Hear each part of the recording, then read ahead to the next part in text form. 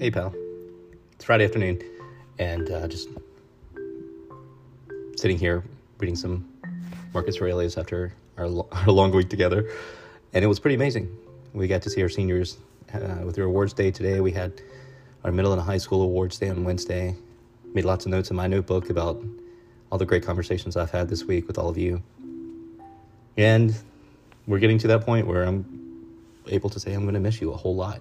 I'm going to miss the ins and outs of running around for 7 periods each day, trying to make a little sense of the world together as we move in from one subject to another, and then off into sports and dance and cheer and golf and all the things that we do in the afternoons that also help us become better people, just like what we do in the classroom. And I'm gonna miss that journey with you. And that's what this is. That's what life is. It's a journey. And sometimes you go far from home, and sometimes you get to stay home. But you're always where you are. So Marcus Aurelius, I just wanted to read this one thing to you. Marcus says here in the Meditations, even if you're going to live 3,000 more years, or 10 times that, remember, you cannot lose another life than the one you're living now, or live another one other than the one you're losing.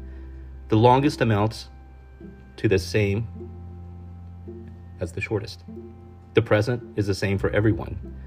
Its loss is the same for everyone. And it should be clear that a brief instant is all that is lost. For you can't have either the past or the future.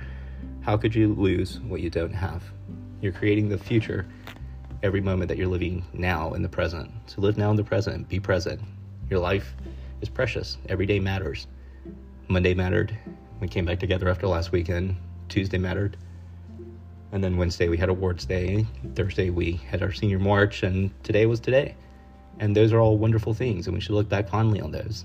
And then spend today. And this afternoon, whether you're going to the dance or you're going out with friends or you're celebrating as a senior, keep in mind that you're loved, you're watched, and you are definitely worthy of all the attention that we love to give you. So have a great weekend. I'm going to miss you, but we've got a couple more days together, and let's spend them well, okay? So have a great weekend, get some rest, drink your water, wear sunscreen, and be good. And thank you for coming to Thomas Hunter Academy.